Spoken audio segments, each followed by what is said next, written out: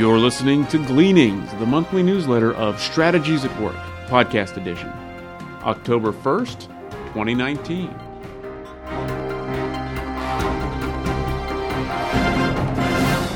Today's episode is titled The Default State of Mankind.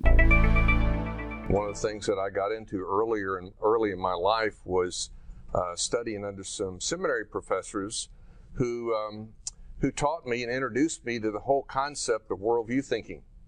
This was back in the 70s, a time when Francis Schaeffer was very popular. In fact, we actually had a conference at the church I attended, and I got to play the role of kind of the MC of the conference, and we had some great worldview thinkers come in and speak to us, and at the end I had a chance to speak, and my conversation was about summarizing all that had been said, that was a monumental effort, but it was a very good exercise for me. It took me deeper into this, and I realized that worldview is very foundational. It's very fundamental. Whether you know it or not, whether you understand it or not, whether you like it or not, everything in your life is driven by your worldview. Now, most of us are not too conscious of that. That's not a common thing that we go to bed thinking about. Well, what does my worldview need to be corrected?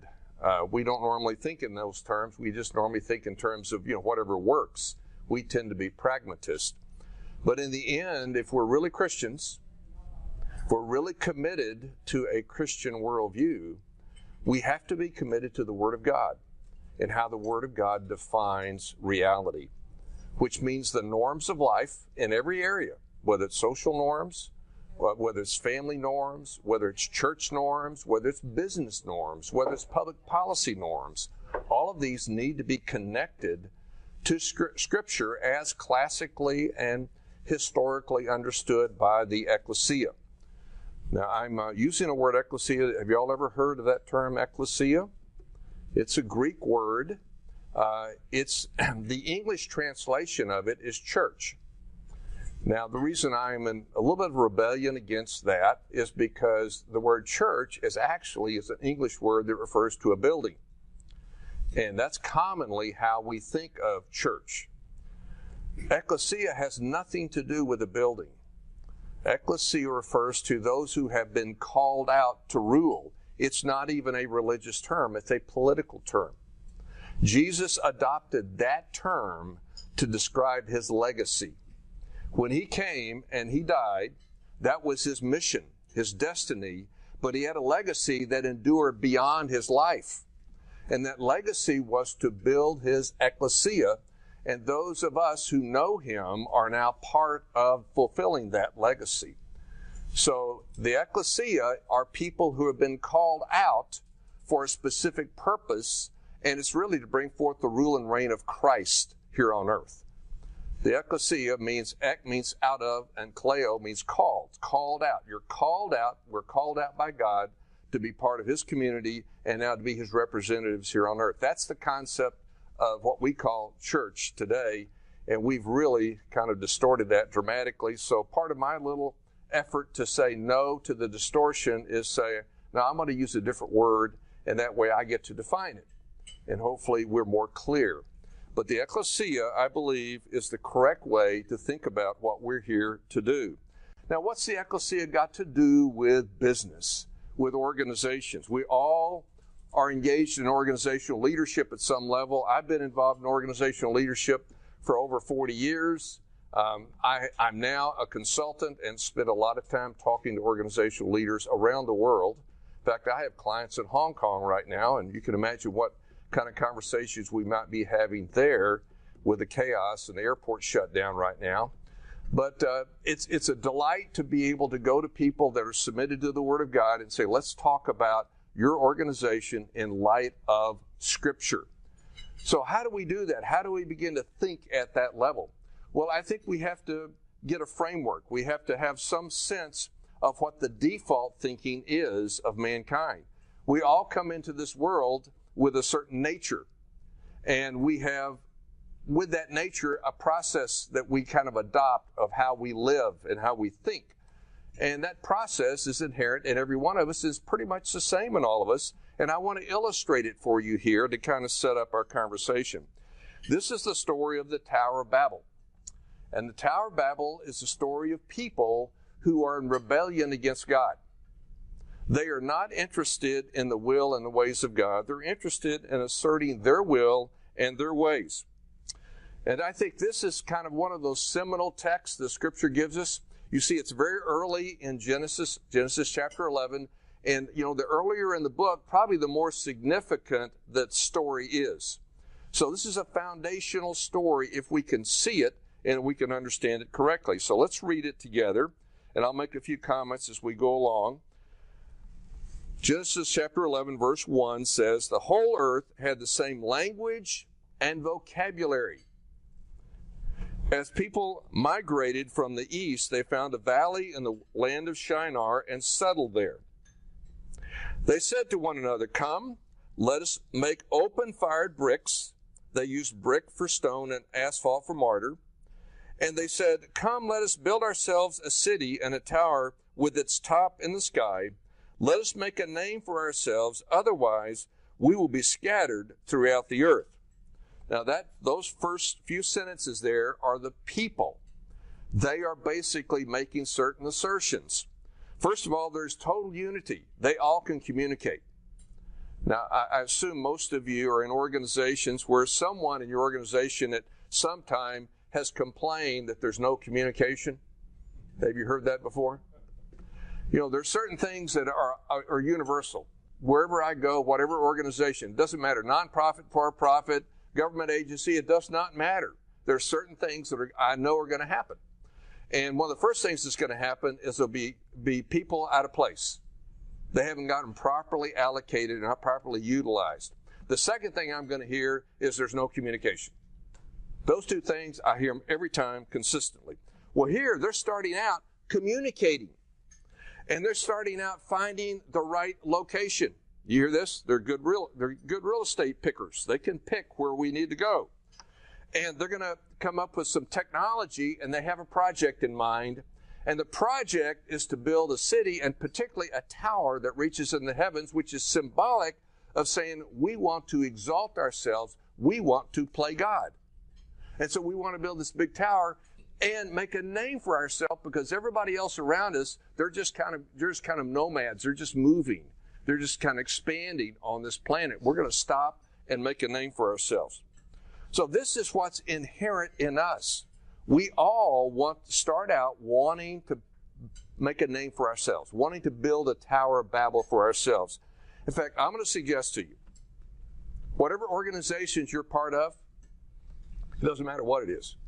If you haven't really thought deeply, biblically, about why God ordained the organization, you are probably building a Tower of Babel. A monument to yourself. It's to self-glory.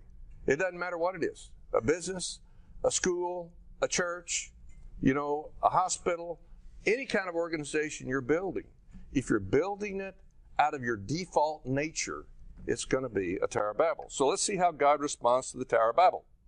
Then the Lord came down to watch over the city and the tower that the humans were building. Now, hopefully you know enough about hermeneutics to know that this is probably anthropomorphic language, because how does the omnipresent God go anywhere? You hear that? How does the omnipresent God go anywhere? He didn't go anywhere. So this is an accommodation to us to help understand kind of what's going on here. So the Lord came down to look over the city and the tower the humans were building. The Lord said, "If they had begun to do this as one people, all having the same language, then nothing they plan to do will be impossible to them. Come, let's go down there and confuse the language so that they will not understand one another's speech." So this is the Lord's evaluation here. He recognizes you're using the tools that I put into humans. I gave humans the ability to communicate. I gave them the ability to be strategic. I gave them the ability to develop plans and to develop leadership and to be submitted to that leadership and to be unified. I gave them the technology to do what they're doing. Everything that they're doing, I gave it to them, and I gave them enough grace in their fallen state to even use that stuff to do something productive, but they're gone over the limit because the motive is wrong. You see, God is saying, I never support the wrong motive. You got the motive to self-glorify, it will not go well. That's our default motive. Every one of us. That is our default motive. It's all about me. What's in it for me? So the Lord, I love the way He responds to the situation. You know, we're into, okay, we got to have a battle here. We got to do something here. We got to have a fight. His fights are unfair. You know, he doesn't even put up his dukes. All he does is said, I'm just going to confuse the language. That'll kill it. It's over. It's done. Because if you don't have communication, good communication in any organization, it will not stand. It cannot stand. So reading on, it says, so from there the Lord scattered them throughout the earth and they stopped building the city.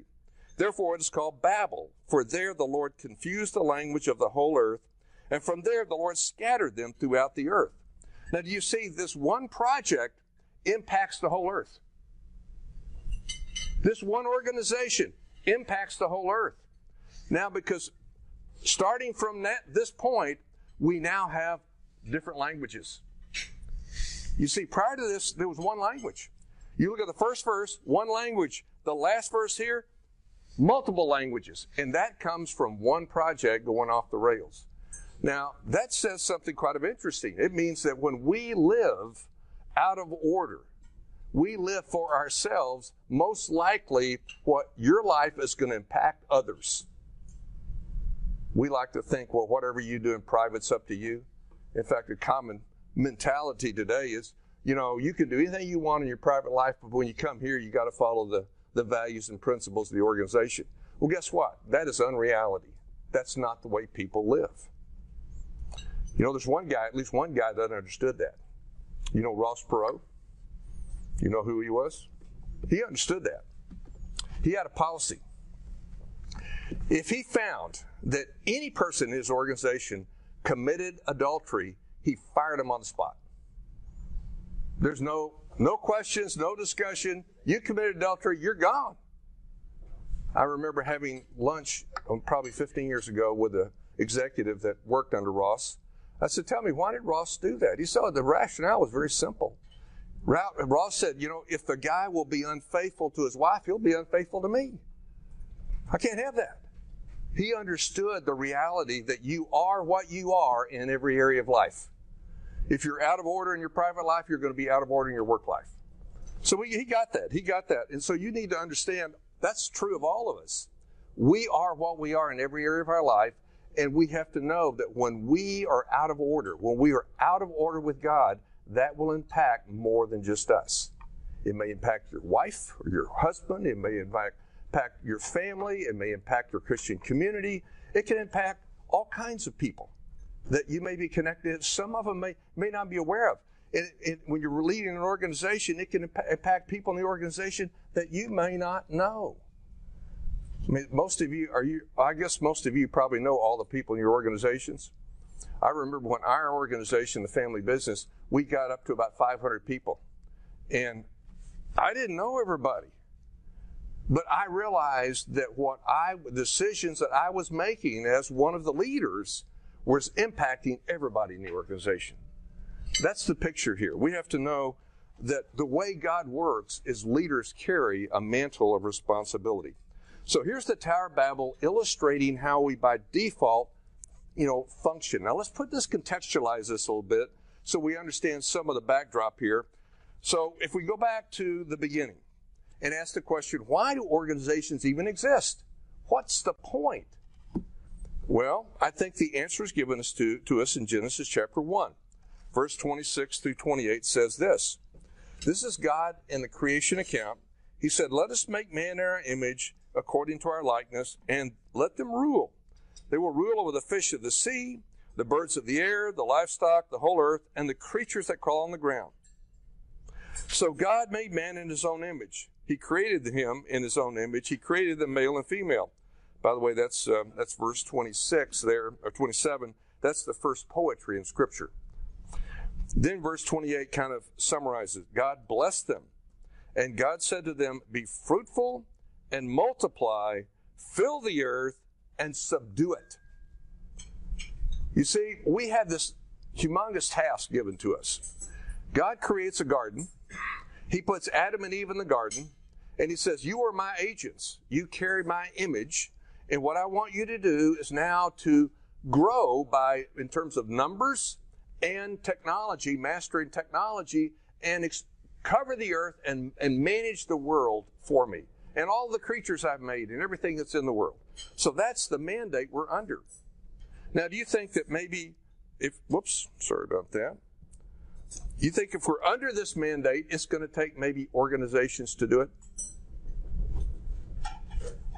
You think you might need an organization to help you with communication, or help you with transportation, or help you with finance? You know there was gold in the garden?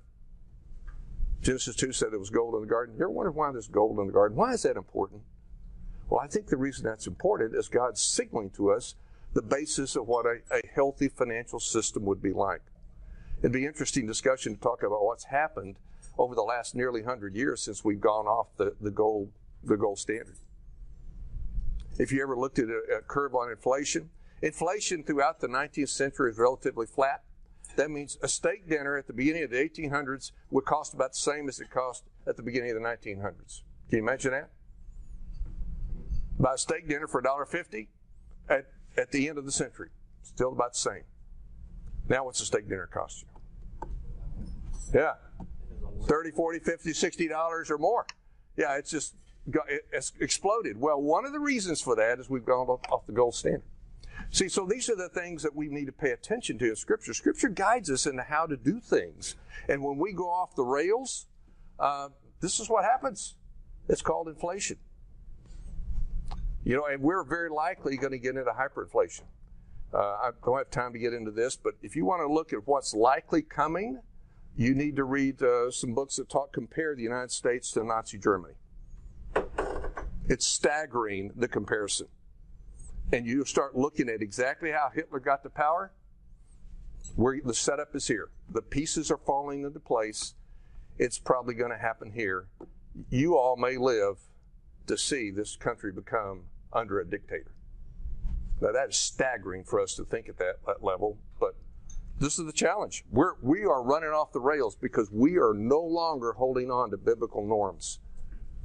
Our definition of marriage has changed. Our definition of personhood has changed. Gender identity has changed. We think we have the right to change all of these things.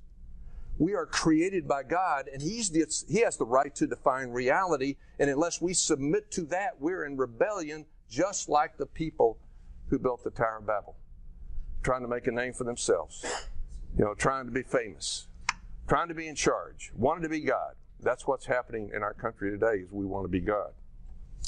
So the scriptural answer as to why we're here, we're God's agents to rule. That is an unchanged answer. Now the problem that we ran into is called sin. Sin blocks us, sin impedes us, sin gets in the way. Sin is what causes us problem every day. Now how many of you this morning when you went to your work knew that you had to deal with sin today? Some of you did. All right, that's good. Do you call it sin? Do you actually use that word sin? That's good, because I find most people will not use that word in a workplace setting. I say, why don't you use sin? It's what it is. Well, we just call it dysfunction or, poor judgment, or, just a mental lapse. We just sugarcoat it. I say, you got to call it what it is. Because you, as a manager, what you really are is you're a pastor. Now, I'm not talking about the office of pastor. I'm talking about the function of pastor. A pastor is a shepherd. A shepherd is shepherding someone else's sheep and taking them through the process of lining them up with the will of the master. That's what you should be doing as a business owner, a leader, a manager, whatever role you play. We've got to learn to think like that because we are living in a fallen world. And this fallen world impacts everything. Not only the animate world that we live in, but there's also with us the inanimate world. The second law of thermodynamics, for those of you that like physics, came about because of the fall. Arguably, there was no second law at creation. Now think about that. Second law of thermodynamics basically says this, that the available usable energy is always decreasing. No matter what you do, you can never increase it. We are winding down. It's like a clock winding down. Eventually, all the energy in the spring is expended and the clock does nothing. That's where we're moving to. Now, the cosmologists, believe it or not, can see it, but they don't have a clue why, they don't know how to respond to it, because the scientists today don't think biblically. But you think biblically. You should be able to see, oh, okay, I understand what's going on with cosmology. Yeah, Scripture explains it. See, Scripture explains reality if we have the eyes to see it and we're open to it.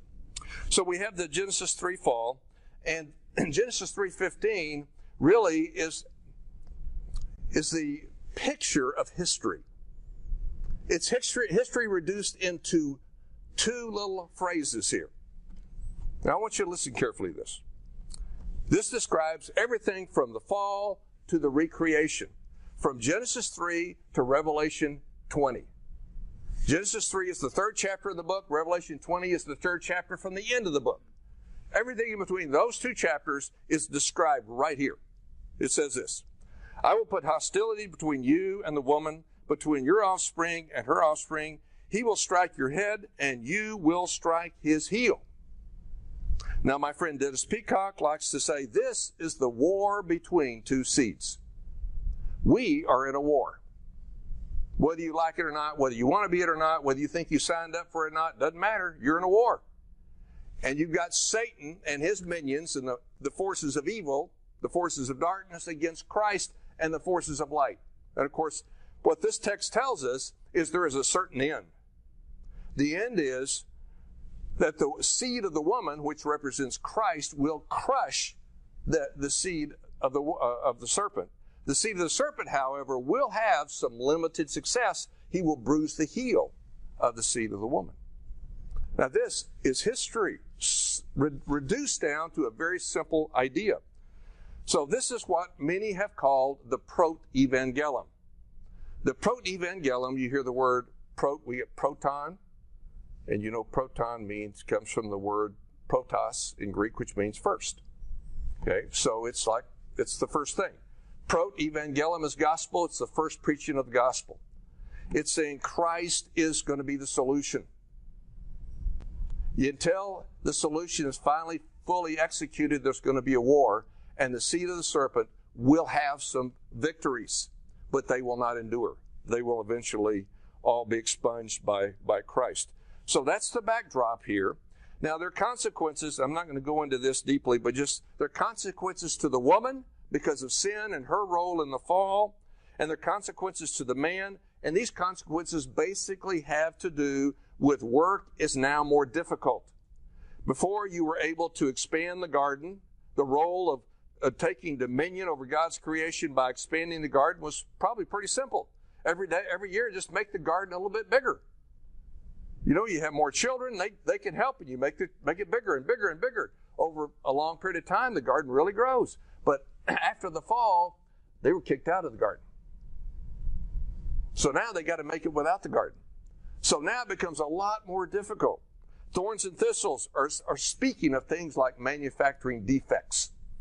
You know, errors that we make in producing goods and services. So these are the consequences of the fall that are still with us.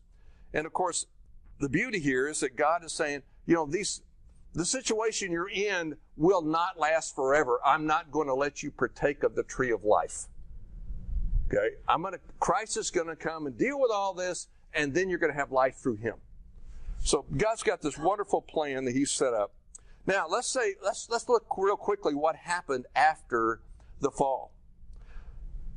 First couple of thousand years, basically man has oral tradition, has no written scripture as far as we know, no law, and just left to himself to see how he would function. This is a good way to find out what's inside of man. Where did that lead to? Well, led us to Genesis 6, where it says, Then the Lord saw that the human wickedness was widespread on earth, and that every inclination of the human heart was nothing but evil all the time. The Lord regretted that He had put man on earth, and He was deeply grieved. So you have now, mankind cannot choose good. Mankind is not a blank slate. How many of you heard of the blank slate theory? That is the common theory of the of most people today, even those who profess Christ, sadly, but definitely those who reject Christ, they believe that man is born unbiased. No, mankind is born with a bias to sin, a bias to evil, a bias to reject God. That's what's showing up in Genesis 11, is that bias. But first we have the flood. God's response to this, okay, reboot. This is a divine reboot. We're going to start with 8 righteous people all over again and see what happens. And of course, you see where that took us now. It takes us to the Tower of Babel. And basically, you have the same thing going on. People rebelling against God, doing their will according to their ways, and it's all about them. So this is the backdrop. This is the backdrop to the Tower of Babel story, is sin and the inherent sin in us. Now, one of the challenges that we have is to understand the depth of our depravity. Now, how many of you have said something like, well, I think men are basically good, or women are basically good? I've heard President Bush, when he was president, he would say this, I think people are basically good. Well, from the standpoint of God's standard of goodness, absolutely not. We are continually asserting ourselves as God, basically trying to take the place of God. So, what God does in the Old Testament, He spends a long time with a number of different experiments to convince us that we're totally depraved. Total depravity means we can do nothing to be worthy of acceptance with God. That's what the term means. So the next experiment after the flood and after the Tower of Babel is promise. Okay, I'll give them a promise. Can they live under a promise? What happened there? Abraham couldn't live under a promise, so we wind up with an Ishmael. Okay, so I'll give them a law. So what happens when He gives them a law? The Israelites, basically, Exodus 19 is an incredible text. The Lord says, you obey me, the law I'm giving you, and you will be my people and I'll be your God. And they said, we'll do it. And they fell on their face. They failed because they did not understand the depth of depravity. You see, in Galatians 3, Paul explains all this. He explains that there's no way that human beings in the fallen state, in the natural state, could ever do anything to be worthy of God's acceptance. This is why we have to have Christ. A substitutionary atonement with double imputation. You know what double imputation is?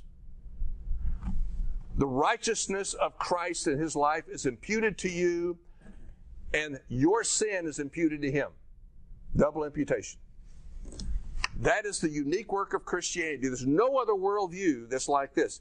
Every other worldview, you are doing something to try to gain favor with God. Doesn't matter what it is.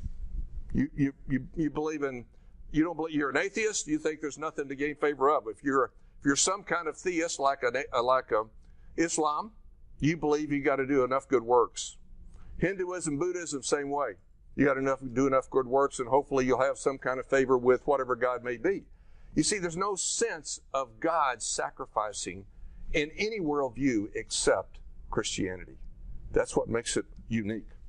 So Christ came, and now we have no longer human power, which is never enough. We have now divine empowerment. We have the Holy Spirit that comes on us when we accept Christ, and now we're able to live at a different level. So all of this is backdrop to talk about the 2 ways that we can live and the 2 ways we can build organizations.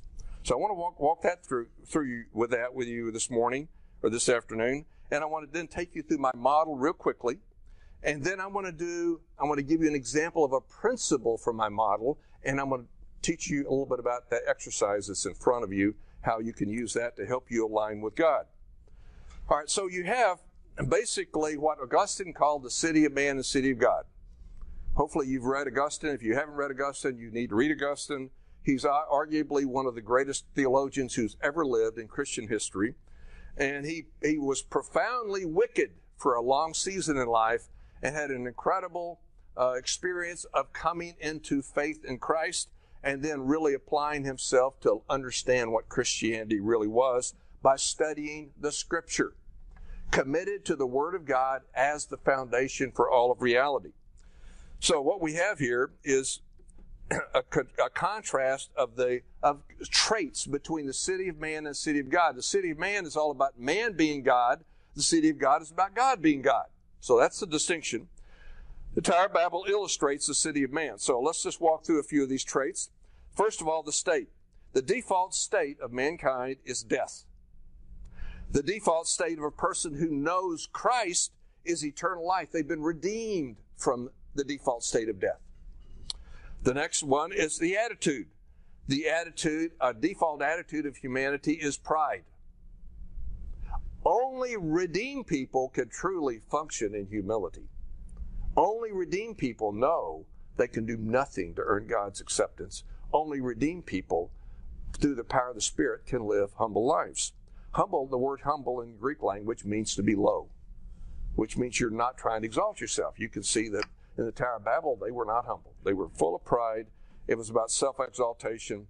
It was narcissism. Then we have grace. I assume you know something about common grace. Common grace is a gift of God. It's the reason you can eat your lunch and not be fearful that you're going to die. Did any of you worry about your lunch poisoning you?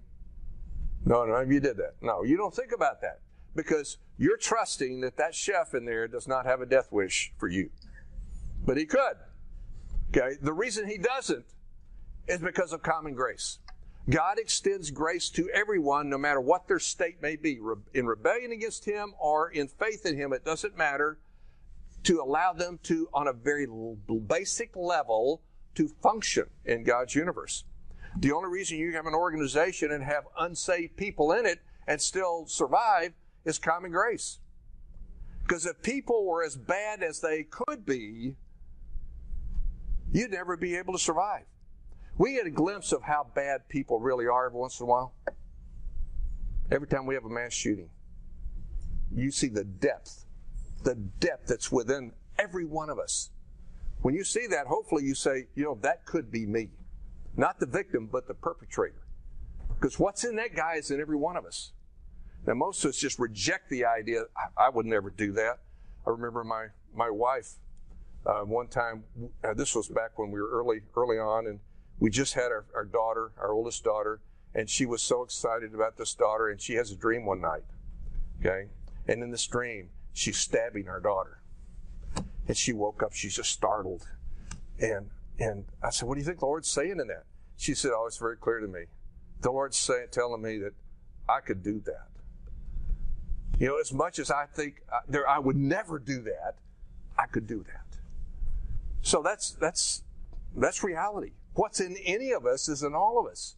So these mass shooters, every once in a while, I think are just a little picture God has given us, a little glimpse of the depravity that's in every human being.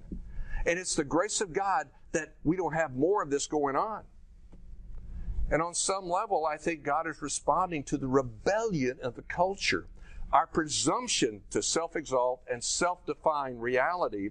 And he's basically lifting the restraining hand of the Holy Spirit. So basically, some of the common grace is being lifted, and with it now we're seeing manifestations of sin rising up in various ways. Very despicable, horrible things happening. That should really convict us of the reality of the need to be aligned with him. Common grace is a gift that enables us to survive in a fallen world. Common and special grace is what we have when we know Christ. We have the common grace and we have the special grace of knowing Christ and the benefits that come from knowing Christ. Then you have the source of wisdom. Basically, we have the world has got naturalistic wisdom. God gives us now metaphysical awareness. That is the ability to see beyond the natural, to see beyond what really is going on. See, for example, with abortion, we talk about it as women's rights. No, it's not about women's rights. It's about legalizing sexual immorality. That's what it really is. But we never talk about it that way. We just talk about it as women need their reproductive rights and control of that. No. We need to follow the biblical standards of sexual morality. That's really hard for our culture today. So we've got to learn to see things through God's lens, through his word. So I got to hurry on. Empowerment, if all you have is your human potency, your power with common grace, you're very limited in what you can do. Divine potency is the ability now to work in the power of the Spirit in whatever it is you do. Have you, any of y'all seen anybody in your workplace that was it really, you could see the Spirit of God working through them to do something? If you haven't seen that, may the Lord give you grace to see it, because it's an amazing thing when it happens. The metric, homo mensura, which means man the measure, that's the metric we're operating under today. We think we can redefine anything we want to. We're human beings. We can do what we want to do. Instead, we ought to be thinking Deus mensura, which is God's the measure. We need to be measuring everything else by Scripture. The motive in the fallen state, it's man's will. In the divine state of walking with God, knowing God, being redeemed, it's God's will. Finally, success. We can at best look at things temporally. We look at money, we look at fame, we look at fortune, we think that's success. Those are just temporal tools that do not transcend this existence. Real success must transcend this existence. And we don't really have a definition of that by and large. But if we know the Lord, we have a way to define it. Okay, so now my book, which is in front of you here, the long introduction here. The book is built around the Beyond Babel model. I don't have time to tell you the story of how that model came to me, but I felt the Lord, I wrestled with this. What is a biblical model for building organizations? I was struggling myself, and this is what I felt like the Lord gave to me. The foundation of the model is a Christian worldview. You absolutely have to think Christian. If you don't think Christian, you are thinking like the world, and that will not lead you down a good road. You're walking on the road that leads you to judgment. All you got to do is read texts like Psalm 1. Psalm 1 is very simple. It says this: if you line up with God, you'll be blessed. If you don't line up with God, you'll be judged. Any questions? It's that simple. Now, sometimes the judgment is deferred. So we have examples of what looks like wicked people having success. But Psalm 73 explains that. Psalm 73 tells us that sometimes God forbears. He's patient. But when you don't line up with Him, you will be judged. It's just a matter of when and how ugly it's going to be. So this is the basis. We have to get clear that the only way to live well in God's universe is a Christian worldview. The next level is you have to have in an organization an equally yoked leadership team. Now, this is another one of those things I don't know that I can point. I've been in scores of organizations over my career, and I can't tell you not one that I would say, wow, they had an equally yoked leadership team. Now, I've had some claim it, but every time I've had a chance to dig into it, I discover, wow, that claim is a little dubious. This is not quite what they're representing. It's very hard to have an equally yoked leadership team. That is, you're to come together, you have a common worldview. You see reality as God has defined it. You are committed to working together, and you have a joint vision together, what you think God wants the organization to do. That's very hard to find. The next step is strategic planning. And this, again, is another one of those things that I think it's very hard to find any organization, including churches, that understand what strategic planning is. James 4, verse 13 through 17, is very clear on what strategic planning is. It says strategic planning is not about money. It's about discerning the will of God. That's what it says. Read it. Right there in the text. It can't be clear. And yet I find I can go into any setting, you name any setting, and my experience has been even the most godly people did not understand this. Now, why is this? Because I think largely we have not been trained to think biblically about organizations, how organizations should function. I can't think of a single organization that when I walked in could begin to tell me how they should hire people. They were just doing what they read in the journals, what they read in the books, what they were taught in their MBA programs, whatever. They had no biblical reference point, no biblical compass to guide them at all. And yet Scripture gives us a wonderful principle that I'm going to show you in just a minute about how to hire people, how to qualify people. Executional excellence, this is where most of your books and your pundits live. They don't pay much attention to the foundation. They don't really pay a lot of attention to equally yoked leaders. They'll talk about leadership, but they don't talk about equally yoked leadership, which is another level, and they certainly don't talk about strategic planning as a matter of seeking the will of God. It's always about maximizing profit. Because we don't understand real success is not denominated in dollars. It's denominated in obedience. Jesus died broke. Was he a success? John 17:4 says, Jesus says, Father, I brought you glory on earth by completing the work you gave me to do. He was obedient to the work assignment he had been given. That's success. It's not about the money. We got to get clear. Money is just a tool to do the will of God. We're not here to maximize profit. We're here to recognize God has given us assignment and to fulfill that assignment. And we know this. When we seek first the kingdom of God and his righteousness, you know that text? Matthew 6:33, seek first the kingdom, the rule and reign of Christ, and do it according to his righteousness, his standards. What does he say? Whatever it is you need, I'll take care of it. You see, resources are tools to do the will of God. Resources are a tool to align with God. And we got to get that. If we don't get that, we're going to continue living like the people that build Tower of Babels, because they don't think biblically. So the executional excellence is again about right systems, right processes, right people, right culture, right handbook, right value proposition, right customer service. These being God defining what right is. And that's a big challenge. And finally, customer validation. This is all about customers looking at what you're doing, customers who are qualified to render an opinion and giving you feedback, telling you, okay, we get this. This is what you're doing well. This is what you're not doing well, because there's two real things you want to be hearing from your customers. Number one, have we discerned the will of God? And one of the ways you discern it is there provision to do what we're doing? Okay. Secondly, are we really delivering it with excellence? Now, I don't want to offend any of y'all. Well, at least not too much. Okay.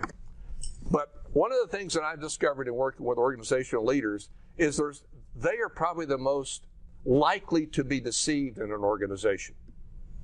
And the reason for that is they think they have to be always optimistic and positive all the time. We can't really talk about how difficult things are and how much a struggle we're at. We just got to be positive all the time. And they begin to believe their own propaganda. And that leads you down a bad road. You need somebody that will tell you the truth. You know, the movie, You Can't Handle the Truth? A lot of truth in that for us. We can't handle the truth, but we need that. I need truth about who I am, what I'm doing, and whether or not I'm really lining up with God or not.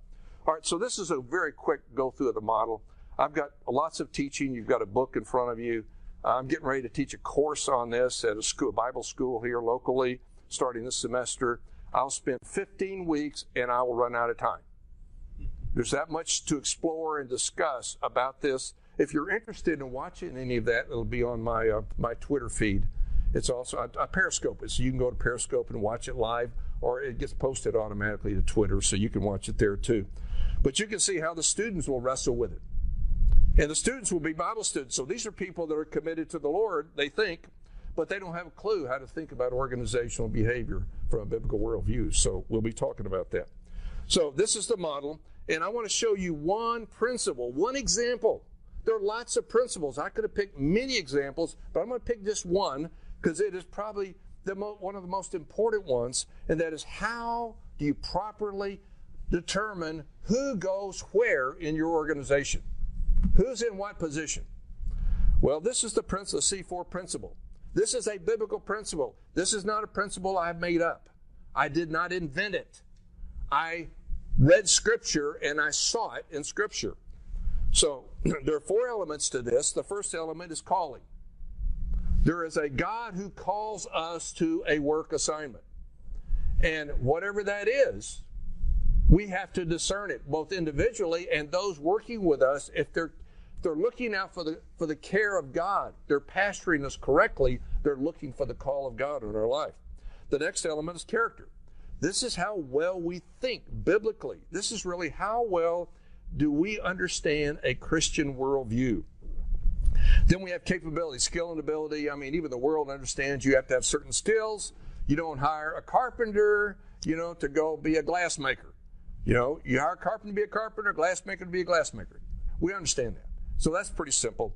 Finally, this one is probably very poorly understood in almost every setting, and that is commissioning. Commissioning is the work of authority figures in seeing the call of God on you and calling it out and say, you need to go do this. So calling, character, capability, commissioning. You see I've listed some text over there on the bottom, which you'll see the C4 principle, and you'll see ecclesia leadership there at the bottom. If you look at those texts in 1 Timothy 3 and Titus 1, you will be able to organize the traits that are listed there into the C4 model. Likewise, you see leadership administration, example in Psalm 78, construction, Exodus 35, food distribution, Acts 6, administering justice in Exodus 18, creative work, 1 Samuel 16. So massive, there's numerous texts, and there are other texts that I haven't listed here, which would tell you this principle. So if you've got a lot of scripture saying this is the way you select somebody to do something, do you think it might be a principle we ought to pay attention to? Maybe it's a timeless universal principle of how God has created the universe to work. So these are some examples. Now, I want to pick just the character component here, and I want to just illustrate for you how to begin to look at character in a person. And that's the purpose of your exercise in front of you. So, what I've developed, those of you that we had a conversation with before the start, you know I'm a scientist by training, and when I became an elder, and I began to ask what was success, we all agreed that success was discipleship. And I said, well, how do we measure it? And they said, we can't. I said, no, there has to be a way to measure it. So for the last 20 years, I have developed a plethora of models and meters and tools to try to measure discipleship in people. So this is one. This is just one of many. I have a mammonometer, if you're interested in that. I've got a Pharisee probe where you can figure out how much Phariseeism is in you. Okay? Give me the manometer. Yeah, and the mammonometer. Mammonometer, oh boy, people go ballistic. I forgot the orphanity index. How much you live like an orphan instead of like a son. Well, I got lots of tools for you. So this is just one tool. This is called the rebellion meter. So let me show you the meter real quickly. I've got to hurry here. So this is, because it's a rebellion meter, a high score means lots of rebellion.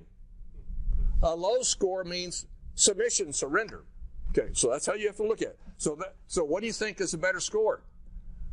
Low score. Low score is good. High score, not good. Okay, so the right side of the meter, we're going to list a few traits. I've just listed 10. You can list a lot more. I'm just giving you some examples. Here's some traits of a person that's living in rebellion against God. So first of all, their motive is all about themselves. I usually call them M&M people. Me and money. M&M people, yeah. Okay, so, and by the grace of God, though, M&M people can survive because of common grace. Here's the example of common grace, Proverbs 16:26. The laborer's appetite works for him. His hunger drives him on. Isn't that a gift? He could go steal, okay? But the laborer, he's working. At least he has the grace to choose to work, and he's motivated because he wants to eat. Not a high motivation, but okay. You bless yourself and you bless others because you did something productive. So that's where they start. Now, let me go through the motivation of the person who's walking with God in humility is about doing the will of God. I don't work for money. I work because I'm called to work. I work because I'm assigned to do whatever it is I'm doing. I don't do it just out of money. So then the traits go down. The person in rebellion lives in fear, and they believe in a closed system. A closed system is a worldview term that refers to a system where God is not engaged. The universe is a natural universe, a physical universe. There's no spiritual reality. There's no God. It's just up to me figuring it out. Whereas the opposite is faith. And an open system where I am walking with God, communing with God, and God guides and directs me. Next trait. Limited to general revelation. You see someone in rebellion, all they see is what they know in the natural. Someone who's truly walking with God, they have general revelation, which is a revelation of God in creation. They have special revelation, which is a revelation of God in the Scripture. And they have specific revelation, Now, this is not canonical, but specific revelation to do what it is that God has directed you to do. And there are examples of specific revelation in Scripture. Probably the most common one that you may know of is when Jesus told his disciples, when you're arrested and taken to trial, don't worry about what you're going to say. You'll be given it at the time. That's specific revelation. So you have three sources of revelation. Who do you want fixing your car? Somebody's got one source of revelation or somebody's got three? I mean, it's a no-brainer to me. I want all the sources at work. Then you've got natural gifting. If all they have is natural gifting, they have nothing else, or you have divine supernatural gifting at work. Have you ever seen somebody do something and you say, wow, how did they come up with that? I mean, it's just marvelous. It's like, wow, they just did things nobody else could do. Example of supernatural gifting at work. Then you have lies and deception. You see, in rebellion, you live in lies and deception, and you don't know it. It's just like when Jesus is talking about in John 8 about what being free is. Being free is alignment with God. And he tells them, you're in bondage. No, we've never been in bondage. Remember that? They're in deception. They're clueless. The Scripture tells them they've been in bondage, but they're sitting there trying to deny it. That's what happens to the people who are rebelling. They're in denial. People who are living submitted to God are in truth. People who are rebelling or blame people, and the opposite is responsibility. People in rebellion are independent. The people who are submitted are interdependent. The people who are rebelling are human doings. That is, their identity is defined by their doing. If you haven't recognized this, it's real simple. These people can absolutely never take blame for anything. They're fearful of making any mistakes they cannot handle. Where someone who is walking with the Lord and humble, they're human beings. They know their identity is not defined by their doing. Their identity is defined by their relationship with Christ. Then we have self-oriented people who are in rebellion, and those who are submitted, they are disciples, and you can see the difference. Satan and rebellion on the right, and you see Christ and surrender on the left. So that's a very quick overview of the meter. So what you have in front of you is a template that you can use to take these traits and evaluate someone. So I've got, actually, I'm out of time, but can you bear with me for just a few minutes? When I was running the family business, a business my dad started in 1949 when I was 2, I was coming to an understanding. I was studying under some seminary professors, and I was really getting an understanding of worldview thinking, and I said, I want to apply this to work and what I do and how I run the family business. So I knew I wanted to start hiring Christians. That was what I was in my mind. I'm not claiming that is the right way. The right way is C4, and that's a very long process to talk that through to really understand that well. But at that time, that was very simplistic thinking in me. So I needed an engineer. So I found a seminary graduate who was a mechanical engineer. I thought, wow, this is great. I got my engineer, and he's theologically minded. This is wonderful. So I hired this guy. I brought him on board, and I started throwing work in his lap. And it wasn't long, probably a month or so into it, maybe 2 months into it, I began to get feedback. So I started checking up, and I discovered his jobs are not going well. Things are not happening as they should. So I began to sit down and talk to him, and I realized, yeah, you got a mechanical engineering degree, and you don't have a clue how to engineer. So I said, okay. I took responsibility. I said, okay, I made a mistake here. I assumed that you knew more than you did. So I want you to meet me at 6 o'clock in the morning. Now, back then, 6 o'clock in the morning was really early for me. That means I had to get up at 4:30 to get there at 6. But I was determined to try to train him. So I started working with him one-on-one. And he was definitely a slow learner. I could tell. He's not getting this very well and was struggling with that. Finally, December came. He comes to my office. We're still having our daily, almost every day we're talking about engineering, what to do here and how to do it, et cetera, and project management, talking about all that. And I'm just seeing, I'm not excited about what I'm seeing. December comes, he says, I've got to have surgery. I've got all December off. Okay, all right, so I'll take care of your work. That was a big mistake he made. Because now I got a first-hand look at everything. I got into every job, every file. I saw it all. I thought, This guy can't do hardly anything. Now, while I'm going through that discovery process, he had a surgery. He got to the place where he was a little mobile, but he wasn't going to come back till January. He had a company car. The policy was that the company car could be gassed up at the company gas tank for company business only.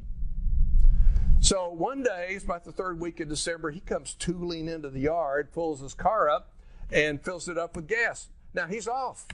He's been off for 3 weeks, going to be off for another week and a half, and he's filling up with gas. Everybody in the yard sees it. Everybody knows the policy. Everybody knows he's off work, and he becomes a laughingstock of the company. And, of course, everybody's wondering what I'm going to do. Well, by then, that was it. You know, the grace was gone. He came back to work, I think, January 2nd.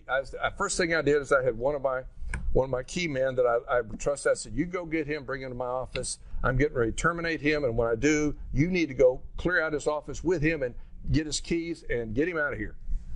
So this guy comes in. He's just happy as lark. Everything's going cool. And I stand up, and I look at him. I said, look, I made a huge mistake. And it's my fault, and I'm so sorry. But you need to know this. You don't belong here. He says, well, you can't fire me. I'm a brother. I said, watch me. And so I fired him. And it was one of the most painful things that I ever did. But the reason I fired him was because of his score. He scored a 77 on the rebellion meter. That is ridiculous. We can't have that. We have to have people that are at least 50 or below. No 77s. And so now that was obviously a conviction I had. And you may have a different conviction about what the number is, but this gives you a tool to begin to look at people and evaluate people. So I've put that in front of you. If we'd had time, I'd let you do a rebellion meter on yourself. And then if I were really going to be challenging to you, I would say, now take it home and give it to your wife and let her evaluate you. Okay, and see what she says. I assure you, in my meters over the years, my wife has always evaluated me a lot harder than I've evaluated myself. So that's been part of my humbling experience, is dealing with reality about what's really going on to me. Well, this is an intro to Beyond Babel. Beyond Babel is about taking you deeper into thinking biblically about organizational leadership and management. And may the Lord give you grace to use this tool. And if I can help you guys, I'm delighted to help you. It's been a privilege to share with you, and I pray that whatever you heard here today that you needed to hear will go deep in you. So I just speak that over you in Jesus' name. Amen. Bless you guys.